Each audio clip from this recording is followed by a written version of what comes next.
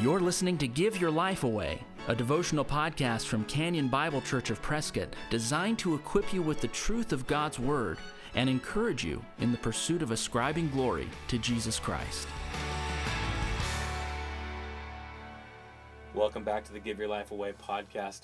I hope as we go through this section today, Ephesians 2, 1 through 10, that this would be a cause for celebration and praise for you as you think about what God has done in your life through Jesus Christ. Ephesians 2, 1 through 10.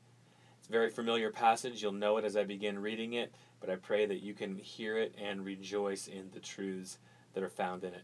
Ephesians 2 reads as follows, "And you were dead in the trespasses and sins in which you once walked, following the course of this world, following the prince of the power of the air, the spirit that is now at work in the sons of disobedience, among whom we all once lived in the passions of our flesh, carrying out the desires of the body and the mind, and were by nature children of wrath like the rest of mankind. But God, being rich in mercy, because of the great love with which He loved us, even when we were dead in our trespasses, made us alive together with Christ.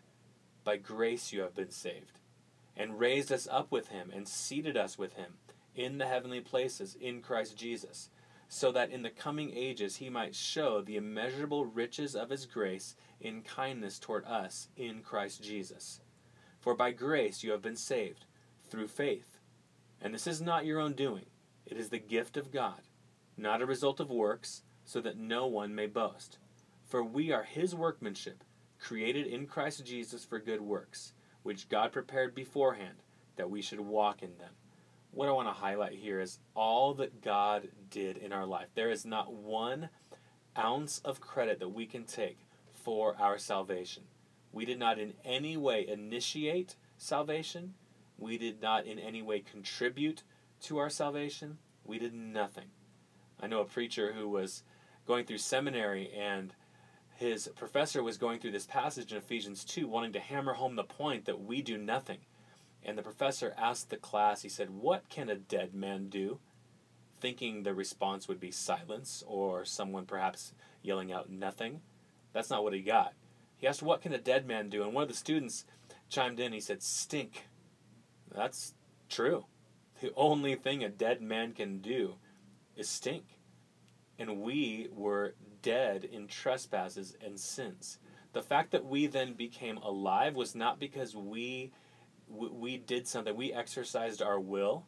It's not because our parents were Christians and therefore we get to be Christians.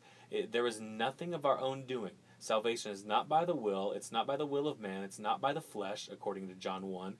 It's by the will of God alone.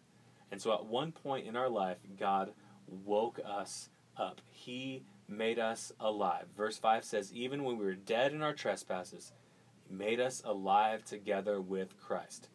And that's summarized by the next phrase. He says, "By grace you have been saved."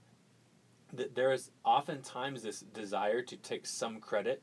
Well, I believed the gospel. I put my faith in Jesus at some point, and we like to take the credit for that. Now, if you're a Christian, you did believe the gospel.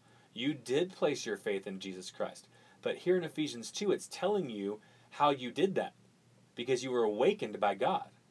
So this regeneration, or this even illumination, this waking up that you've had, this giving of a new heart that you have, enabled you to believe. You didn't believe, exercise your will, and then He woke you up. No, you were awakened by God, and then you believed. It says here that faith or belief, same Greek word, faith or belief, is a gift of God. Listen to verse 8 again. "For by grace you have been saved through faith." And right there someone might say, that's right, I exercised my faith. I determined to do something. But keep reading. "And this," what's the this? Your faith. "And this, your faith, is not your own doing. Your faith, is the gift of God." Now someone might say, okay, I get it. Faith is a gift from God, but I repented of my sins. My repentance was something that I initiated. Well, let's look at what God says about repentance later on in the Scriptures.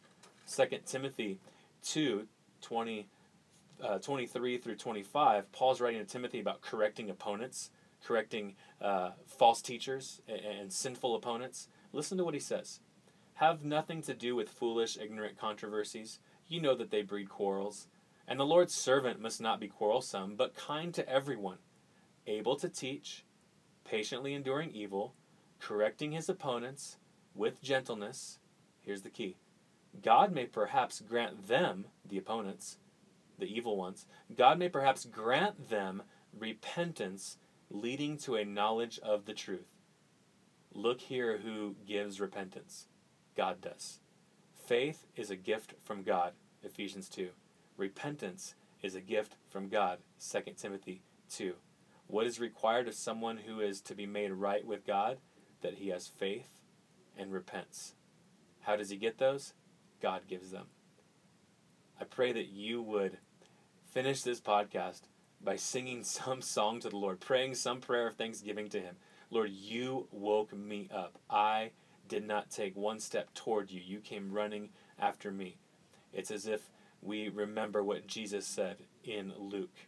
He said, the Son of Man came to seek and save the lost. Lord, thank you for looking for us. Thank you for breathing new life into us. Thank you for giving us a new heart. Thank you for causing us to be born again. And thank you for raising us from the dead. To you be all the glory. If you've been encouraged by the Give Your Life Away podcast, please share it with a friend.